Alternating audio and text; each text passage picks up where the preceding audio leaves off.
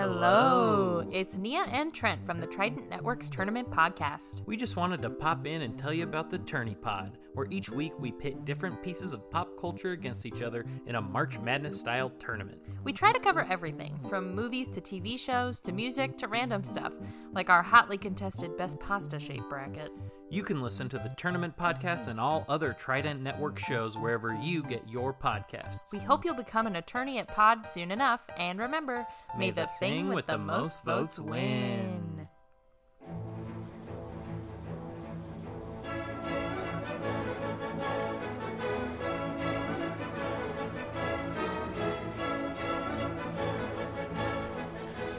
Oh my god, hi. Welcome to Disney Adult, the podcast where Chicago comedians review Disney properties from the perspective of adults. And today we are continuing with Guardians of the Galaxy 2. I am joined by Miguel Rodriguez, a hilarious comedian and improviser, as well as a good friend. And we are doing What with Who? Watching GOTG 2. Let's get right into it, because this movie is about how sometimes your parents can use the very childhood trauma they inflicted on you to convince you to turn yourself into a universal devouring lava lamp by using your space powers from your dad, who is also a planet. Without further ado, here we go.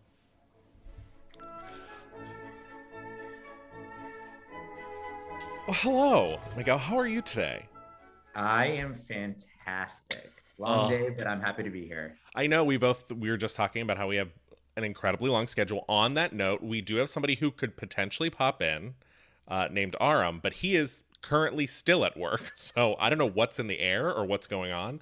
But it's wild out here today. We're going to be talking about Guardians of the Galaxy 2. First, we have to start with our starting question, essentially. Are you a fan of the MCU? Do you care about these movies? Have you seen a lot of them? What's your perspective?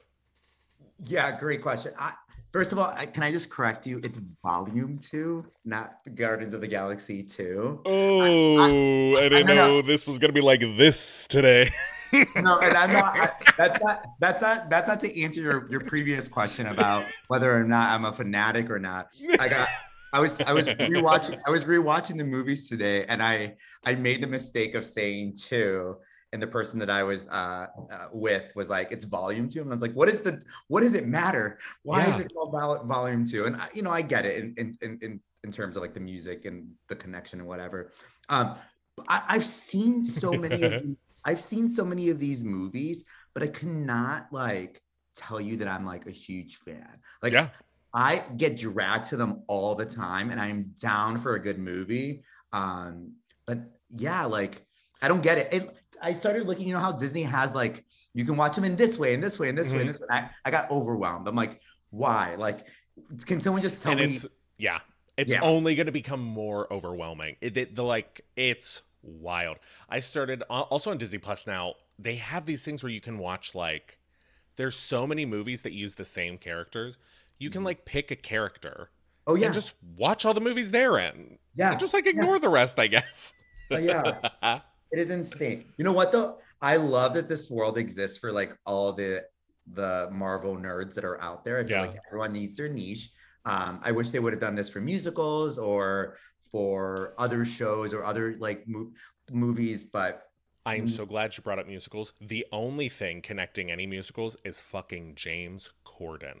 And I read today that 30,000 or some crazy number, 30,000 fans started an online petition for him to not be cast in the Wicked musical. Well, what are your thoughts? What are your thoughts on this? Are you like pro or anti? No, I hate James Corden. I have said every time I've ever done a podcast, with the exception of my own, somehow it's come up. James Corden has come up. I think he's awful. Yeah. I think he's an asshole. I think he's mean to people. Oh, wow. I've heard so many stories of people in LA who've run into him and said he's a shitty person. You hear industry stories of him like advocating to pay his writers less money, like showing up to Writers Guild meetings to be like, I'd actually like to pay my writers less. I hate him. I can't stand him. Yeah, I really dislike how cocky he is for someone who I don't think is very talented. I mean, he is... fine. Many non-talented people get parts, but why are you so... Well, my biggest issue with musicals that become movies is that there's an entire population. There's actors who train and who are brilliantly talented, who are on stage. Just move them to the movies, keep them there, hire them. Like, let's get like people who are incredibly talented. I don't know. And it drives me crazy. Yeah. The only other thing, and we can move on from him, is I feel like he's either cast in characters that only amplify how annoying he is, or he takes a character that was okay, like fine, great, and then he makes it an annoying character that you're just like, you're gonna like just hate that character. Ugh, it's so gross. And on that note, because I feel the same way about casting for musicals, the thing I feel like people don't understand is like, maybe I'm wrong about this, I could very well be wrong. I feel like when you make movie musicals, people who are into musicals are the only ones who go. So it's not like casting James Corden is going to bring in all of these like Midwest moms who hate musicals but are going to go see it because James Corden is in it. I think at this point, though, I think you're absolutely true about that. I think at this point, because this is not the first petition, it's not going to be the last petition. He's going to be many more musicals. I think at this point, it's like a conspiracy. It's like, how can we guarantee that we're going to come to this movie? I'm fucking surprised that he wasn't in West Side Story. I'm going to say that right now. Yeah. He should have been Maria. Oh my God, I can't wait. He's gonna be in like the Dreams Girl revival. We can't get rid of him. Like, oh my, no, is he really? No, that's a joke. could you imagine? He plays Effie. Like, this is, we have to stop this now. He's out of control. Oh, I'm surprised he hasn't done one of his like sidewalk or whatever they're called, those musicals he does in the middle of the road. Dream Girls version, or like Hairspray all by himself or something. Oh God. That's the thing. I only want him to be doing musicals in mid traffic. That's the only time I approve. And you know what? At this point, I want him to do like musicals that he shouldn't be in, right? Like inappropriate musicals. Hairspray is a really good example of one. Yeah. Dream Girls. He should be in Violet, but like all the like people of color, like right? Like he should just be. Oh my God. God, fuck James Corden. Yeah. You know what's so funny? Actually, enough with James Corden. Let's get back to the movie that I made you watch to be here. We're talking about Guardians of the Galaxy Volume 2. I'm going to hop into the plot real quick. Also, let me set a timer on my phone, because sometimes we can go long, and we do not need that for this. So, had you seen the first one before? Because this one really... Actually, you can watch them pretty separate, but like I feel like they lead right into one another. Did you watch the second one? Or the first one before you watch this? Yeah, no, definitely. I actually, as I was like trying to rewatch Volume 2, I started Volume 1, and halfway through I was like, let me just go back to the email about this conversation. So yeah, I had watched it. I did rewatch the first half of it today. Yeah, definitely. Yeah. So good. So I'm going to hop right into the plot, and then we're going to feel free to interrupt with any thoughts, or like, don't let me monopolize the conversation. Perfect. In 2014, Peter Quill, Gamora, Drax, Rocket, and Baby Groot, renowned Guardians of the Galaxy, okay, does this sentence make sense? In 2014, Peter Quill, Gamora, Drax, Rocket, and Baby Groot are renowned as the Guardians of the Galaxy. No. I feel like that's a sentence that probably does make sense, but it doesn't sound right in my ears. Aisha, who's that gold lady at the beginning, leader of the Sovereign Race, has the Guardians protect valuable batteries from Obelisk, an interdimensional monster, in exchange for Gamora's estranged sister Nebula, who is caught attempting to steal the batteries. After Rocket steals the batteries for himself, Sovereign attacks the Guardians' ship with a fleet of drones. A mysterious figure destroys the drones, and the Guardians crash land on a nearby planet. So the opening of this movie is great. This is maybe the best opening in a movie I've ever seen. Like, that's maybe an exaggeration. That's a lot. But I thought this was so cool that little baby Groot is dancing around and all this stuff is happening. I love that. I thought it was so clever. And I know that like at the end of the first one, we lose him. Yeah. So to have him like come back and like just be the cutest little like oblivious like as everyone's like calling to him like, save yourself, get out of here, and he's just like in his own world. Like I feel like I'm that some way. Like I would say, I can relate to him. yeah, you are a baby Groot, if anybody. I feel more like a Rocket. Oh, do you? Yeah, Why? like a creature pieced together in a lab that is like super sad inside, but comes off as an asshole. Oh my God, do you Wow, want to we talk just about got this? so deep. We just got Yeah. so. But whenever Rocket's on the screen, I do relate to him a lot. I just like I root for him. People are like, "Oh, Rocket's annoying," and I'm like, "No, you guys don't. You don't get him. You just don't get him." It's Yeah. defending too much. But also this gold lady and all of her gold people. Boy, oh boy, they have a lot of valuables that they just like kind of leave out, and they get really upset when people steal them. Yeah, by the way, the valuable, tons of valuables, but we chose to steal the batteries or like Yeah, like you could have stolen anything else, like those wigs, like that yeah. long training of a dress, like Mhm. the seat she sat on, like any of that Yeah. would have been better than batteries. And while That he didn't need, right? At the end, we no, find out he does not need them. He what didn't does he want them. care? He just Yeah, wants to. He's like, they're cool. I'm probably worth something on the black market.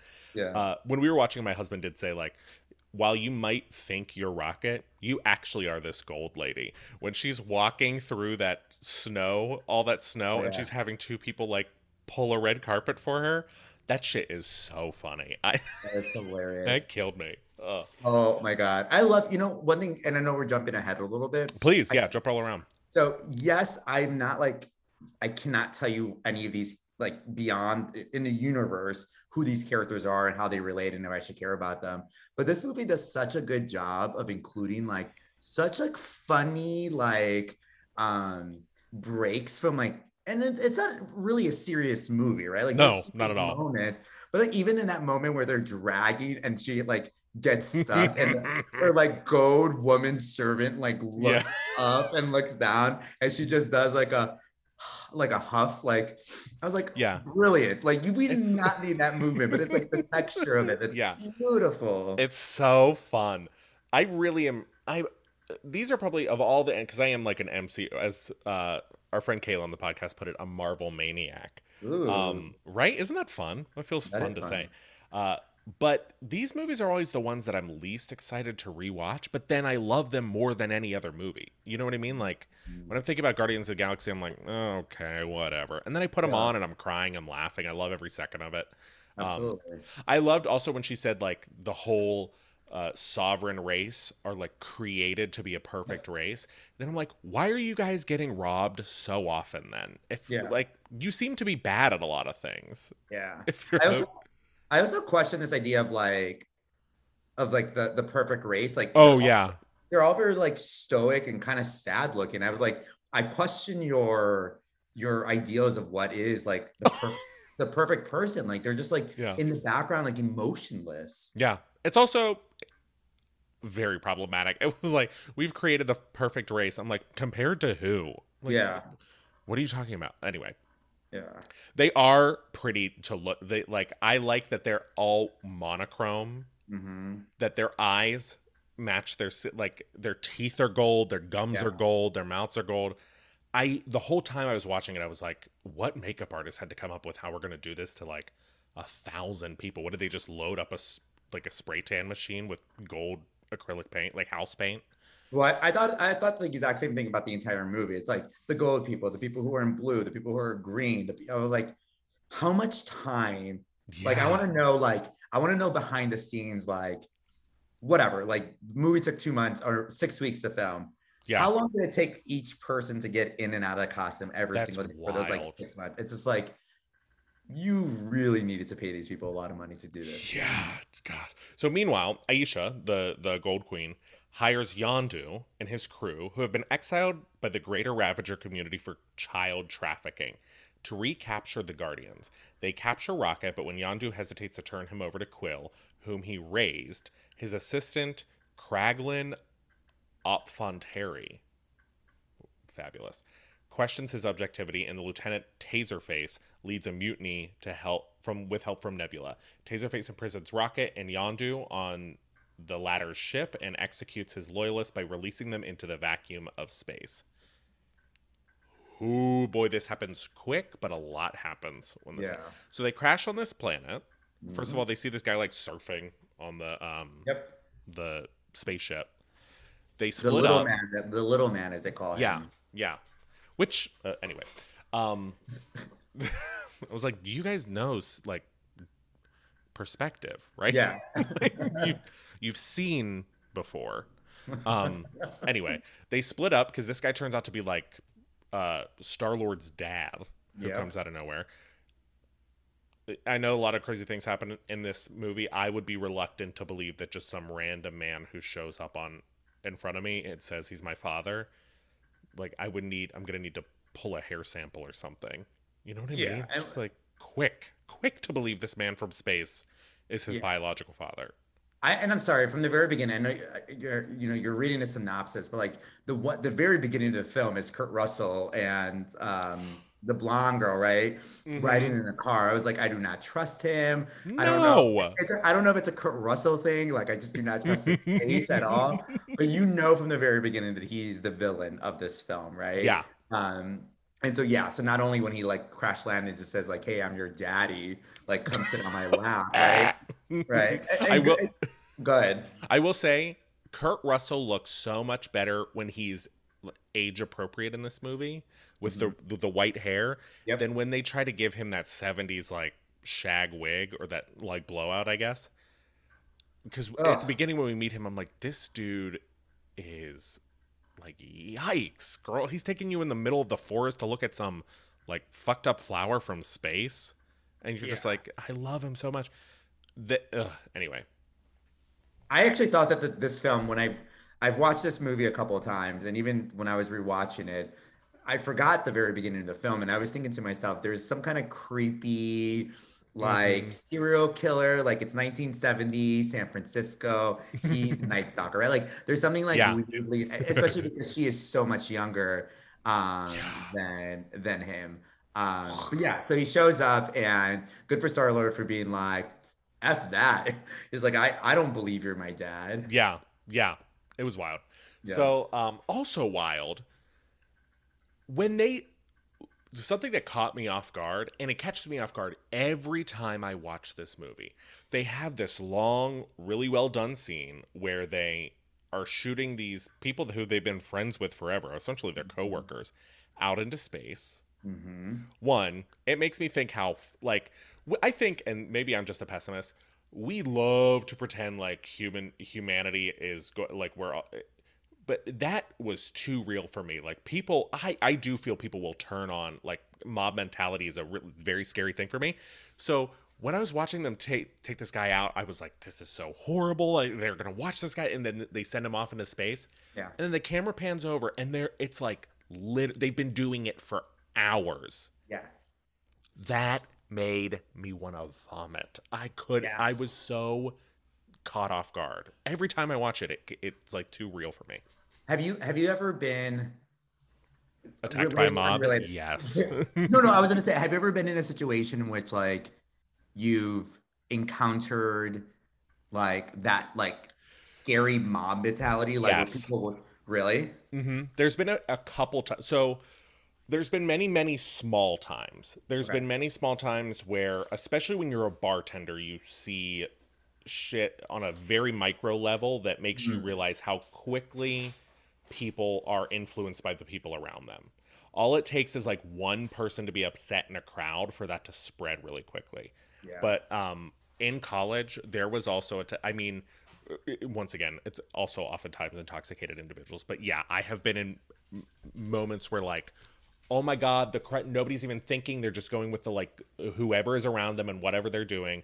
And then when it blows up, everybody's like, oh, I was actually just trying to go to the bathroom. I wash my hands of any responsibility here. And it's wild how quickly people could be influenced by everybody around them. Oh yeah, most definitely. I mean, like I always say that like a zombie apocalypse or the end of the world scenario, like that is very close to home. So like this idea that like people will turn on you and like, throw you into the universe. Like I was actually in New York during Hurricane Sandy, and we took the bus from the top of Manhattan to the bottom. And when we got on the bus, it was empty. Yeah. Right. And so then it started filling up, whatever. This is during the time in which like the lights went out in half of Manhattan. And it just got really scary really quickly, to the point where like the bus was like, it's full. We just have to keep on going. And people were hanging on the side of the bus, banging it. At one point, like someone pried the door open, was like literally taking people off the bus so that he can get on. It's like, I was just like, oh my God, like yes, this is insane. And it's not like, I'm ready for someone, family, friends to turn on me and, yeah, right? Like, you know why? Will you do it? Like, I don't know if I'm capable of doing that. That's the thing is, like, I think you have to know, because everybody thinks, I think after you see it, maybe you'll agree with me. I think most people think that they would never do that. Most people think of themselves above that kind of behavior of like, I would never be influenced like that. I can't believe these people do that. But I think the truth of the matter is that is so biological for human beings sometimes to like self-preservation kicks in, and oftentimes kicks in when there's no need for it, that I at least know that that's within the capability of being a human. So at the very least, I'm prepared to be like, yeah, I could be in a situation where I'm so overwhelmed that I do something like that. Like, it's so scary to me. I mean, even COVID, like we saw all these, like, anytime there's any remote scare, people stock up on all of these things. People were buying like toilet paper by the truckload. Yeah. And we were like, what? It's wild. But I think you're right when you're describing the scenario in the bar where like it just takes one person to like ignite, and for everyone. Mm-hmm. I think I participated in the COVID scare, and I ran and like. Oh yeah, me. Right, and I did it not necessarily. I did it some because I was scared and worried, and like this was like something that was new to all of us, and two because I was like, oh well, if my parents and my neighbors and all these other, and so I was almost like replicating exactly what other people were doing, not fully understanding what I was doing, and I was just being led by fear and by just literally the blind leading the blind. And that's what happens in those scenarios. Only it's amplified because it's like, people will start to be like, okay, well, we need to get out of here because these people are being crazy, not realizing that like we are all feeding into that same chaos. It was wild. So whenever this happens in this movie, it's like one of those things where I think it's a good scene and a plot to it, but for some reason it just like hits home really, and I get scared for them. Yeah. And Yondu's just sitting there like, yeah, we're about to die. Oh my God, you're gonna die. Anyway, Nebula leaves to find and kill Gamora, whom she blames for the torture inflicted on her from her father, Thanos. While imprisoned, Rocket and Yondu bond. Groot and Kraglin, the latter having intended to start the mutiny, free Rocket and Yondu, and they use Yondu's arrow to destroy the ship and its crew and escape, but Taserface warns the Sovereign before dying. Okay, the way that this plot is written seems like backwards to me, because I feel like this happens much, much later. We spend most of the movie on, okay, let's get here and then we'll like kind of jump around. Ego, a godlike celestial that manipulated the matter around his consciousness to form the home planet, explains that he projected a humanoid guise to travel the universe and discover a purpose, eventually falling in love with Quill's mother, Meredith. Ego hired Yondu to collect the young Quill after Meredith's death, but the boy was never delivered, and Ego has been searching for him ever since. He teaches Quill to manipulate the celestial power, and we'll stop right there. So we meet two people. We meet Ego, who is a planet, and what's her name? Who hasn't even been referenced here? Mantis. Who is like his, I guess, executive assistant? I don't really know. She puts him to sleep at night. Yeah. And we have such a funny moment. We have that whole, like, when she describes her empathetic powers, and again, one of those moments in which, like, yes, it's to explain her, Mantis and what her role is in this universe, but how funny was the whole Drax moment. I'm like, Drax, I have to say that Drax is probably my favorite character in this. He's so good in this. And Dave Bautista, who plays him, is such cool people. He is good people. At first, because Wait, how do you know? Here's the thing. On principle, and I know this is wrong, on principle, I assume anybody associated with the WWE is not for me. Yeah. I just assume that. I assume I assume too. Right? Yeah. So that's what I assume about this man, but he's so good in these movies that I'm like, oh, hell yeah, good for you, sir. Then one day I was following his Instagram because it was like shared that he had shared some incredibly progressive thing. He has like lesbian moms. He has all of his stuff is about how much he loves his, like, how much of a feminist he is and how much, and he like, my favorite thing as a progressive is when super like manly WFF men just like shit on bigots. It's my favorite thing. It's so, because it's like the energy that I would like to have, or like it's the energy I have with like none of the backbone to be able to fight. So whenever it's somebody who I'm like, who's gonna kick his ass? Literally nobody. Like, fuck yeah, dude. He's so cool. He's incredibly progressive. He's sweet, funny. He's so good in this movie. I have become like a Dave Bautista stan. Oh, I love that. And I love that you just share that. And like, I agree with that, like that sentiment, like it's almost as though like it breaks your brain a little bit to assume like, or I'm assuming given his like wrestling background, given his stature, right? Like given like how big of a person he is, that he would be, for all intents and purposes, the opposite, right? In terms of his politics. But that's so lovely. And I think the character is exactly that, right? Like, even for how, and I use this, kindly and lovingly, Dave Bautista, but like dumb at times, right? Kind of like a goof and kind of almost like a bro. Yeah. But he's so kind, and I'm jumping ahead a little bit but when he saves Mantis by like holding her over his head as he's being engulfed by Ego's like brain tentacle or whatever the fuck. Whatever that is, right? I was just like, oh God, like I was like, I want a Drax. Like, where the hell, what planet is he from? And what brothers or whatever they're called, like, can I have? I'm turning to my husband on the couch, my husband whom I'm married to, and I'm like, do you think Drax would think I'm hideous? And he's like, why don't you shut up? But I love him. He's so good. And there was something I missed in the first movie, like when we rewatched it for the podcast, where he says like, Drax's people are literal. They don't understand metaphors or anything. I must have missed that the first like 6 times I've watched these movies, because ever since then I'm like, that makes so much sense, and he'd be such a fun character to write for. Everything he's so I love him. I also love Mantis too. I love that there was a moment where she touches him at one point because he's like mourning the loss of his family, because his family was like brutally murdered by the last guy, and she has this breakdown for him, and a part of me was like, ugh, I wonder if they wrote that in so that they could have, like, because I mean, Dave Bautista, from my perspective, like, he could be a good actor, I guess, but like, I'm sure he is not as good of an actor as somebody who's devoted their life to it. Yeah. And then she has this empathetic moment for him, and then the camera cuts over to him, and he is just as good as she is. He's such a good actor.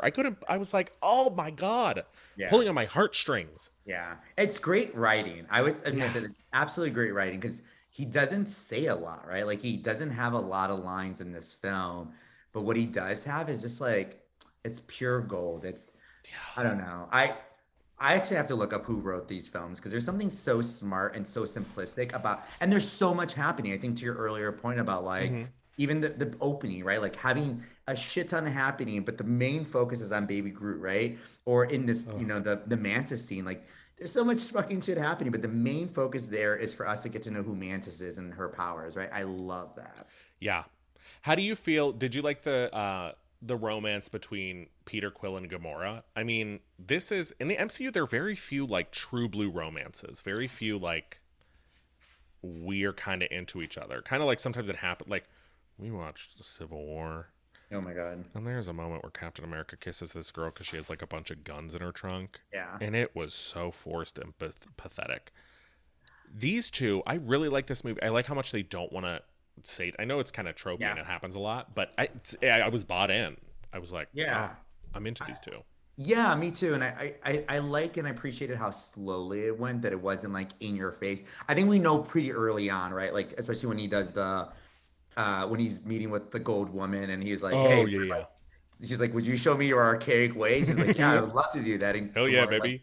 Like, yeah, Gamora is like, will you? Like with her eyes? He's like, no, like I think that's like pure gold. Like that's all we needed, right? Like we just needed small drops like that.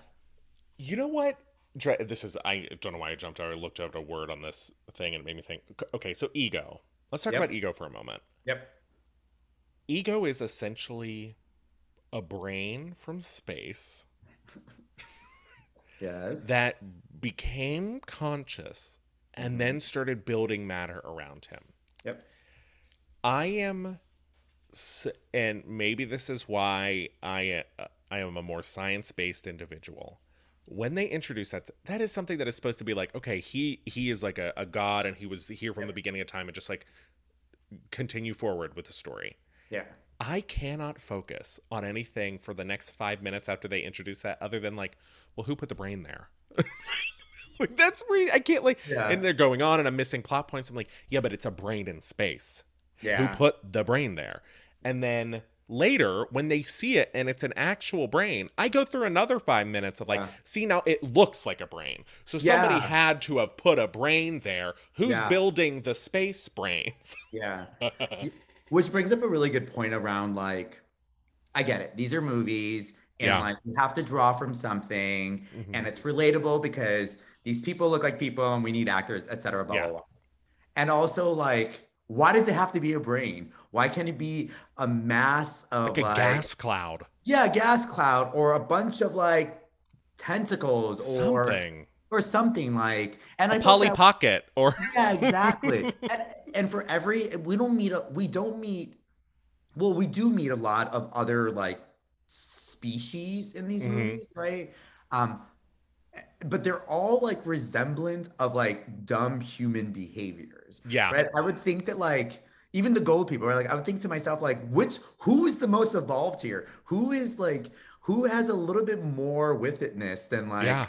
than Earthlings? With itness. That's Yeah, good. right. Oh my god. But yes, who put the freaking brain into space? Yeah. I mean, it's very funny. I just, anytime that happens, they're like, they do this in these movies a lot, where they're like, in the Thor 2, the one everybody hates, they're like, before anything was darkness, and from the darkness came the elves. I was like, but who put the elves in the darkness? How do they look like elves? Why are they just coming from the darkness? Like, nobody's done any of that research. Yeah. Anyway, so Ego is a god. He's essentially a planet. His face is on the planet. Nobody else lives here. Gamorra is the first one to start being like, because I mean, I understand if you, well, actually, I don't understand. I imagine that if you were without your father for most of your life, and then you find out that this man he knows your mother's name and all this stuff, and you find out that he is your father, I would probably look past all the red flags. Yeah. As well. But Gamorra she's the friend you want. She's scoping around like, whole planet, nobody lives here. Interesting. Like, this girl has to put this guy to sleep with magic powers because he's so like fucked up. Interesting. But nobody believes her. And then out of nowhere, her sister flies a plane into her. Like that. First of all, the fight scene is so funny. It's so like, in the comics, Gamorra is supposed to be the deadliest woman in the galaxy. She's supposed to be like, and she is. She very much is a great fighter in this, but she seems like no better of a fighter than any of the other people up until this point. Yep. But that fight scene between her and her sister is, my husband said, like, this is how sisters fight. They are out for blood. And then right at the end of it, like right when it's like time to kill her, they're like, get your shit together. Let's go have a bite of something to eat. Did you read the comics? Not these particular. I have read many Marvel comics, and I have known about the characters within this comics. I've seen like crossover events, but this one, there's a ton of ones that have been incredibly successful movies that I just never cared to pick up. Like, I never cared about the Guardians of the Galaxy. Yeah. But I do know from other installments that Gamorra is always touted as the deadliest woman in the galaxy. Yeah, most of it. I appreciate that because I didn't know that. I didn't know that. I liked the sister storyline a lot. Again, it's one of those like things that like felt unnecessary when they like go and collect her, and then she's on this like ship for most of the movie. Yeah. Asking to like eat food that's not ripe. Yeah. Which I think is again another this So movie, funny. it's so fucking weird and funny.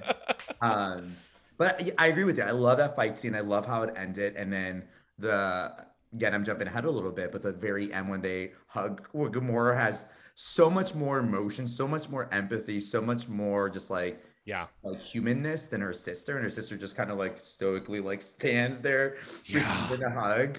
How So lovely. good. I Yeah. love their story. Yeah. I love it. I love it for multiple reasons. One, I love that we never see. I mean, I guess we do see sisters and stuff, but I feel like so rarely in a blockbuster movie do you see a relationship between two women that's not centered around either a male lead or the plot. Sometimes you get away with it being like, oh, these two, they're just in it with the plot, which is also cool. But to see like and the other thing that I feel like we never see in movies, we don't see that often in movies, maybe I'm just speaking out of my ass, are relationships that have been a lifetime together. Like there is something different about writing for two people who have known each other their entire lives versus people who met a couple years ago. Yeah. Because we have so many relationships to pull from if you're writing of people you met like 6 weeks ago. It's very different between like the quick, that thin love-hate line between a blood or a sibling that you raised. It's so good. Yeah. Yeah. They're so good. Yeah. And they're badass as hell. She's got her arm is like all like fixing itself. And I love that. I guess the only other thing to add to that is I think the texture. I've seen many of the other Marvel movies. There's so much more texture in these movies because you have simultaneous plot storylines, not even plot storylines, but like sub storylines that help to create or make the characters feel three-dimensional in a way that like, I'm sorry if you love the Captain America movies, but that feels very like one note, and we're following one character, and maybe the Captain America movies feel like you put an American flag in a witch's cauldron, and then out came a superhero. Oh my God. You know what I mean? Like, yes, he's such a I hate him.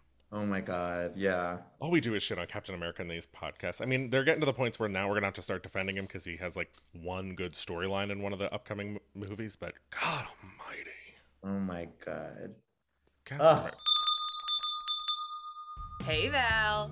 Hey Al. Welcome to the D-Commentaries trailer. Welcome to you and welcome to all our potential listeners. We're just two pals rewatching, reviewing, and reliving in the glory days of all Disney Channel original movies. Join us every other Tuesday for games, laughs, and chats about all of the hot dads. Looking forward to having you join us for D-Commentaries, as well as all of the other podcasts here on the Trident Network. Find us wherever you pod. So, Mantis.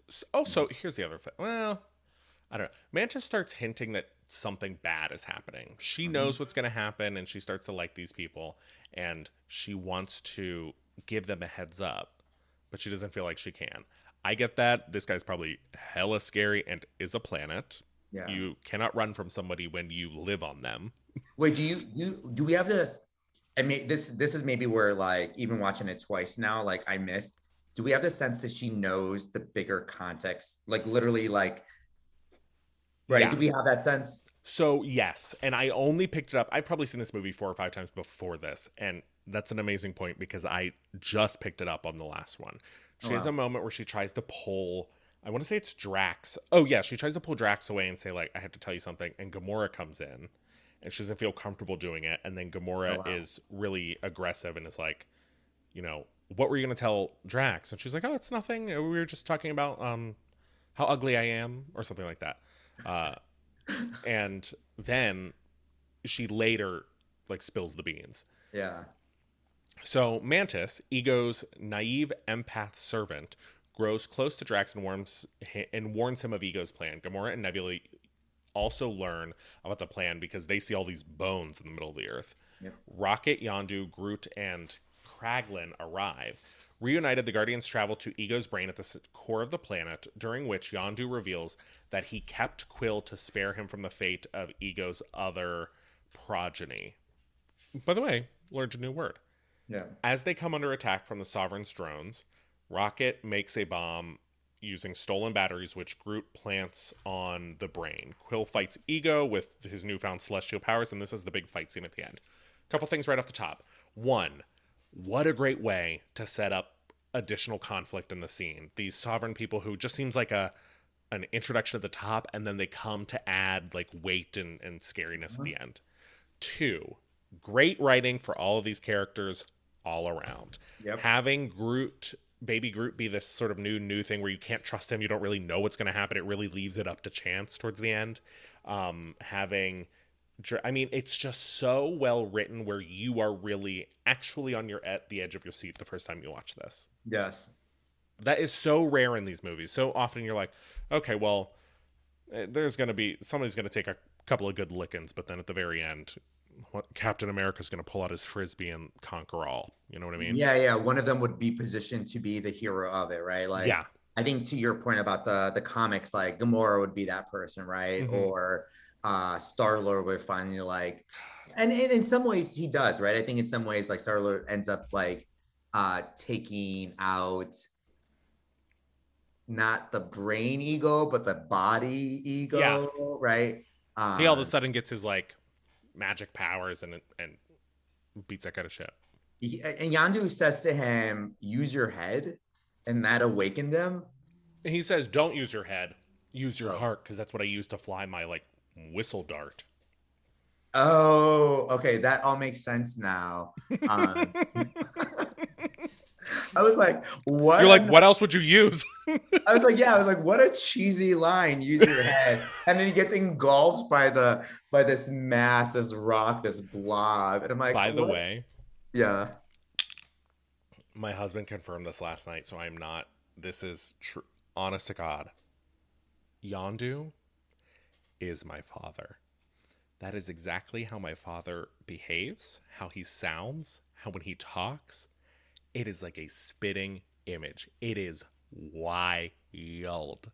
Is your father in like the army? Like, was he military army? He was not. No, he does sleep with a gun under his pillow.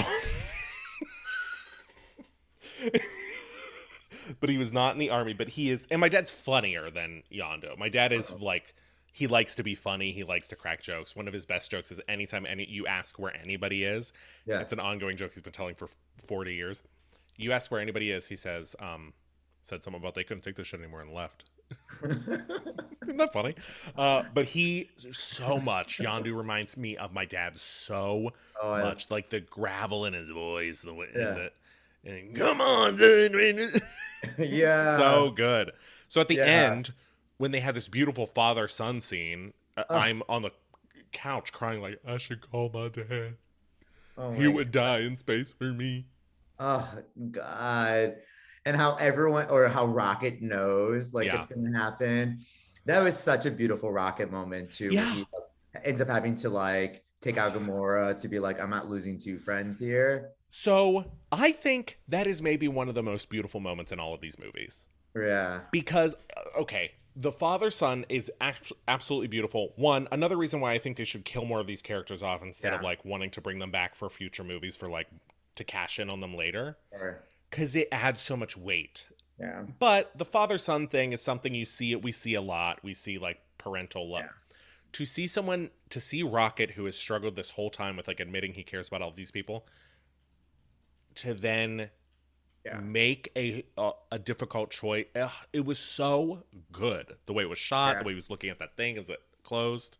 And I don't know the Marvel movies as well as you do, but correct me if I'm wrong. There's something, Captain America et al., right? Like this group of people, they're positioned to be clean cut, Christian, right? Like good people. Exactly. Eat a lot of casseroles. Right, exactly. We expect them, right, to operate in that way. But are we ever going to see one of them like take out a friend? Yeah. No, and that become a difficult decision? Maybe not, right? Yeah. This movie, though, these characters are flawed and they're funny and they're mean and sarcastic and they laugh at each other and they support each other. Like there's so much more dimensionality, I think, here that having Rocket, who literally started a lot of this, or didn't start. But kind of exactly. Right. They would not be crash landed on some random planet had it not been for Rocket. Exactly. Right. For something he didn't even want to then for him to get teared up when he knew that Yondu was going to sacrifice himself to save his son. And then to have to like make the sacrifice of like, F it, teammate, you're going down right now because I can't lose another person. Like, oh, so brilliant. So good. Yeah. And then the fight scene at the end is just Yep. it's wonderfully done. You don't spend too much time on one character. It's well balanced between everybody. Yep. There's that moment where like Ego has his brain tentacles around everybody. Yep. By the way, another thing that I have trouble, and this is just a personal thing, I always have trouble in one of the reasons I like the Marvel movies, and I've said this a million times on this podcast, is because normally when they set up a big destruction, the next movie has consequences for it. Like aliens attack New York and they destroy New York. Now the next movie is everybody's sort of adjusting to that, and what does that mean for all of us, and blah blah blah. So I love that. I have a real problem in blockbusters when there's a large amount of destruction that is never explained as to what happens to it. Not that they need to. I think it would be bad to do that. I think it would make the movie like drag. But it is a part of my brain similar to the space brain where I'm like, who cleans that up? Yeah. Who's gonna like what's going on? When Ego's plants are like vomiting rock pudding all over the place and like destroyed that Dairy Queen. I spent the rest of the movie thinking like, do they chip that away? Do they like, what happens to these blobs? Yeah. Or are they just a fixture that you then go take photos with? Yeah. Like a tourist destination. Do you watch The Boys? Is that what it's called? I have watched the first 4 episodes, but you can, and if you want to spoil anything, this is okay.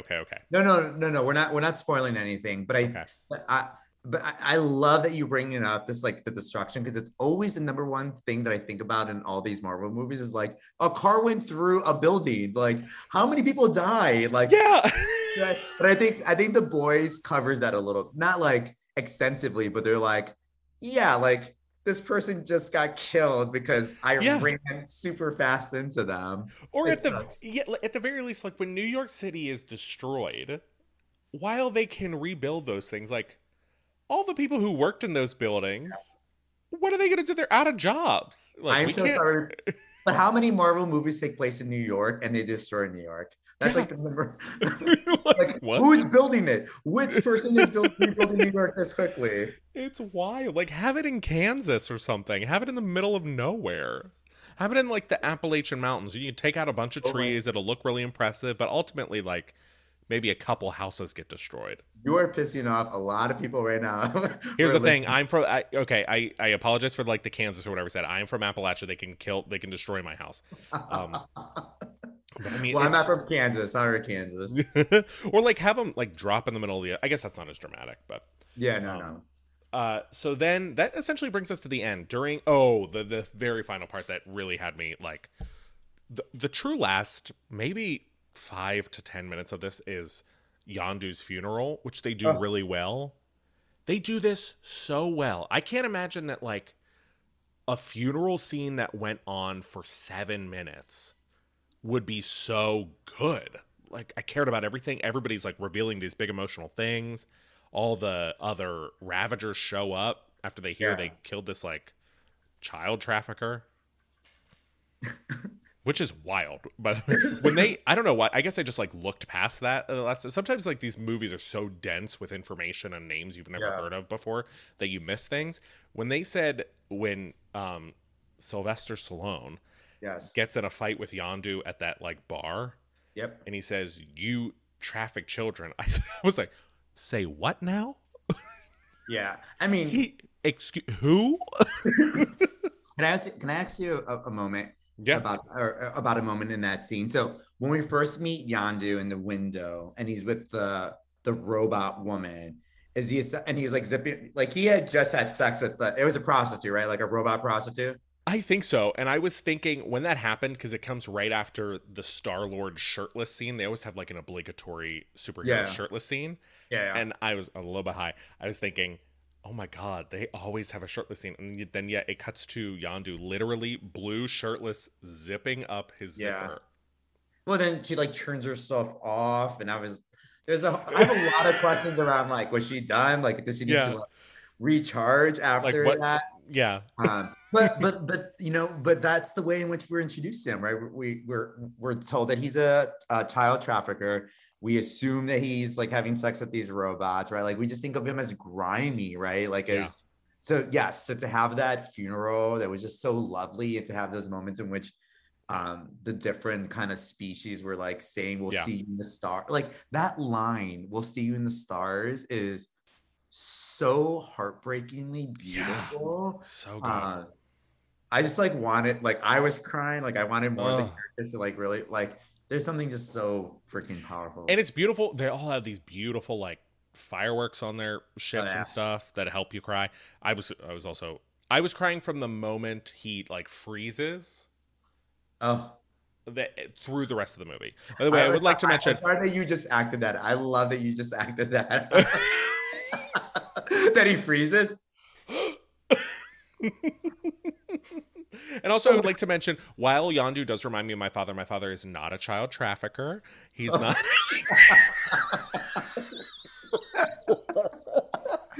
But he does live in the Appalachia region, so we're gonna destroy it. And we were raised with a robot that was sexually active, I know. Oh, God. Oh, my Lord. But this movie is so good. So, and then that essentially, am I missing anything? That kind of brings us to the end of the movie. Oh, the very, very end of the movie. So, like, blackout, and it comes back when Yondu's, when what's his name is trying to work Yondu's. Yeah. Oh, by the way, there are, count them, 5 end credit scenes in this movie. Yeah. We were going to turn it off because we sometimes touch on the end credit scenes. It doesn't make a ton of sense to like go for them because by tomorrow another episode will be out where we're talking about the actual movie. But these end credit scenes kept going. This one guy's trying to do the thing, the arrow. So funny. Drax is so funny. I think, yes. At every turn. There were, what were the other end credit? There has to be a series of mid-credit and post scenes. Kraglin takes up Yondu's telekinetic arrow. The Ravager leader. We like see another team of Ravagers. It's like a Guardians of the Galaxy made up of like superstars that I want to see their movie. Like I want to see what is that? Oh God, there were 3 actors in there: Sylvester Stallone, Michelle. Let me look this up. Guardians of the Galaxy 2, Volume 2. Ravagers team. But there was a ton of good end credit scenes that I may have missed the last couple ones. I'm gonna go back and watch it.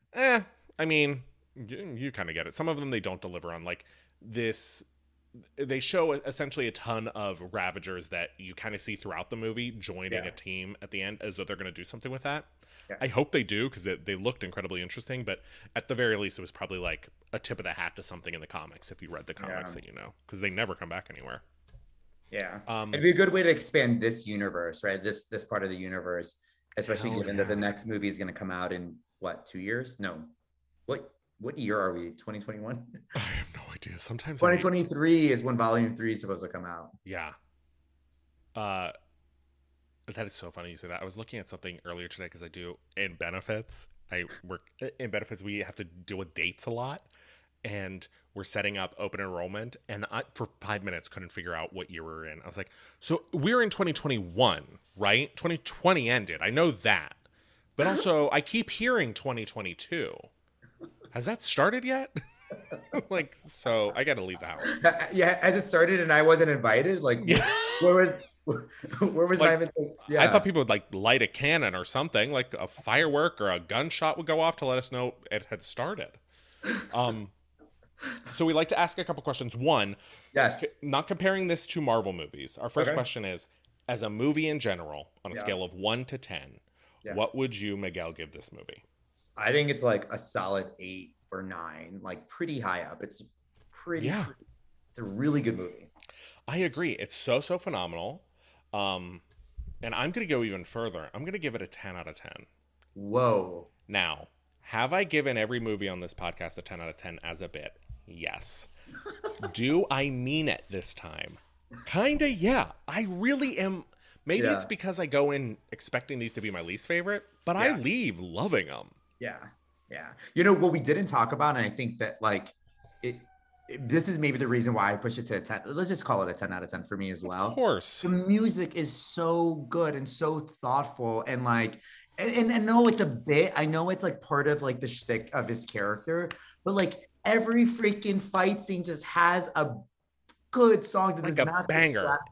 Yeah, but it doesn't distract from the scene. It actually enhances the scene, right? And what's wild about it is when I work, I like to listen to movie scores. I like to listen to orchestral music that doesn't have lyrics, that's not going to distract me.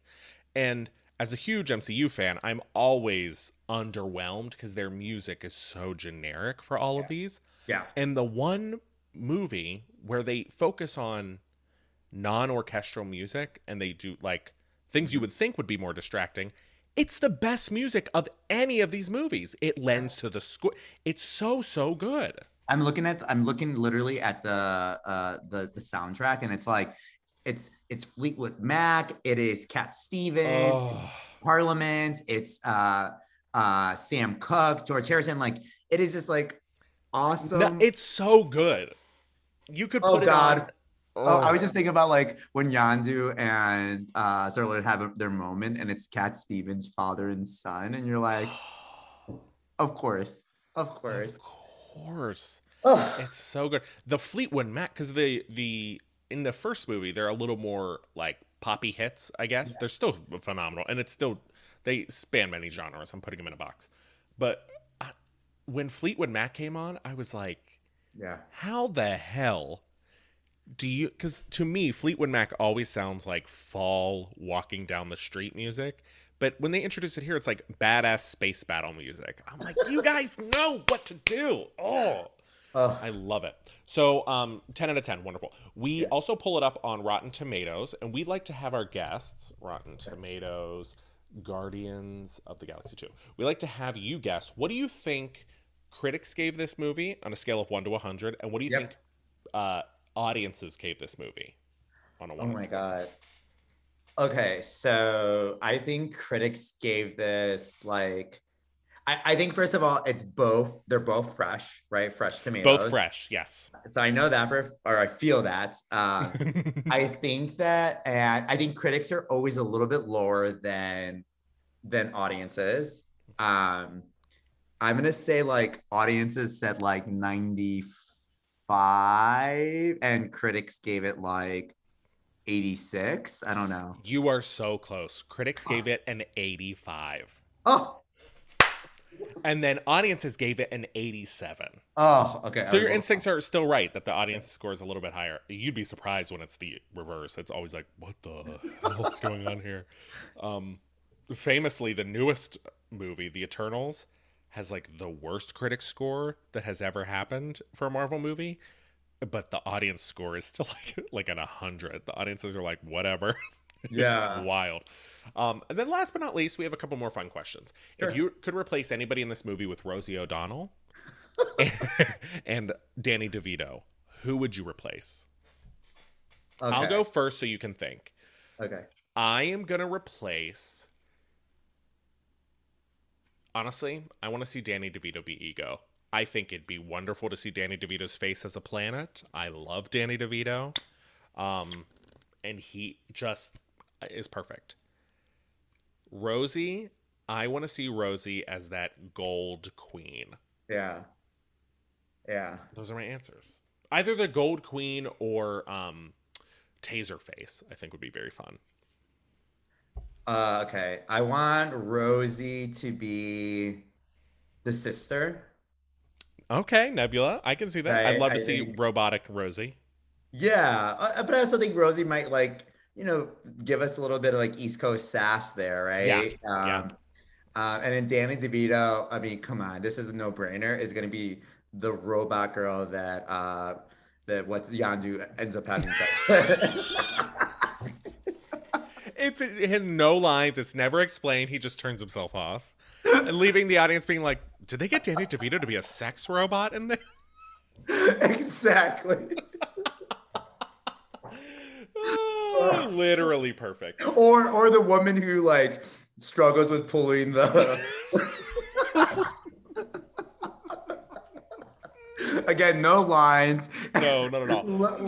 looks up and goes, somebody. Yeah. Hell Hell yeah. You know what? And then on that note, make Rosie that guy when Rocket blows them up in the forest, and it has that close up on just one random guy when he hits like the top of the fall, and it's just Rosie O'Donnell as well. They got a lot. This is action packed in here. Ugh. And then last question for the podcast is, who in this movie has hot dad energy and who in this movie has hot mom energy? And these can be genderless. It doesn't need to be, male for dad and so on and so forth. Once again, I will go first.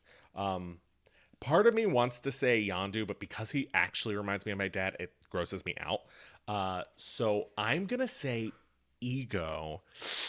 I know Russell is a little, but he looks so handsome with that white hair. And if he wasn't a child trafficker and also a murdering psychopath god, I could be into it. Yeah. Hot mom energy is, for me, kind of Drax. Yeah. I agree with Drax 100%. Okay.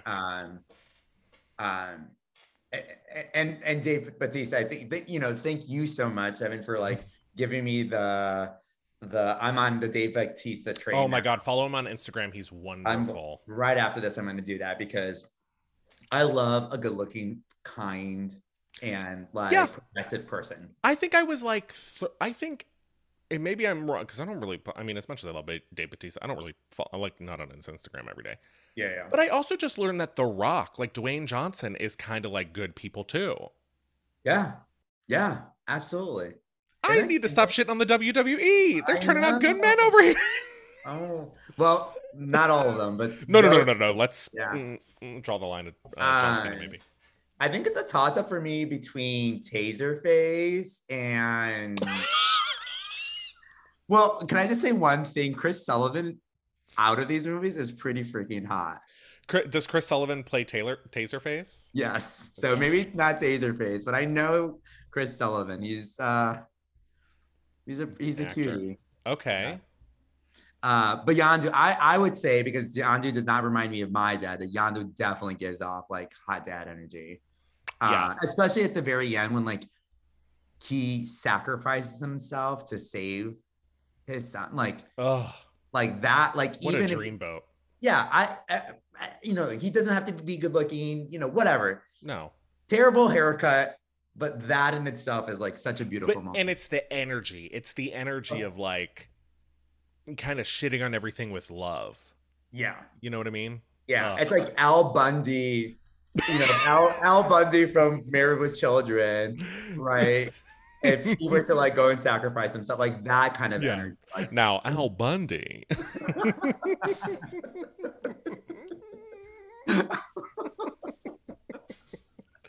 Oh, yuck. Oh, God. All right. Before we wrap up, any final thoughts on Guardians of the Galaxy 2? I thank you so much for making me rewatch this film, because I don't think it's good stuff. It's really good stuff, and I don't think I would have gone back myself to watch it, but it is such a great movie, such a great soundtrack, very well cast, super funny, on and on and on. Well, thank you so much for being here. It's been a delight. Yeah, thank you. And I'm going to stop recording right. Disney Adult is part of the Trident Network. To learn more about our videos, live shows, and other podcasts, please visit thetridentnetwork.com. That is thetridentnetwork.com. And also, don't forget to follow Disney Adult on Instagram at disney.adult.podcast.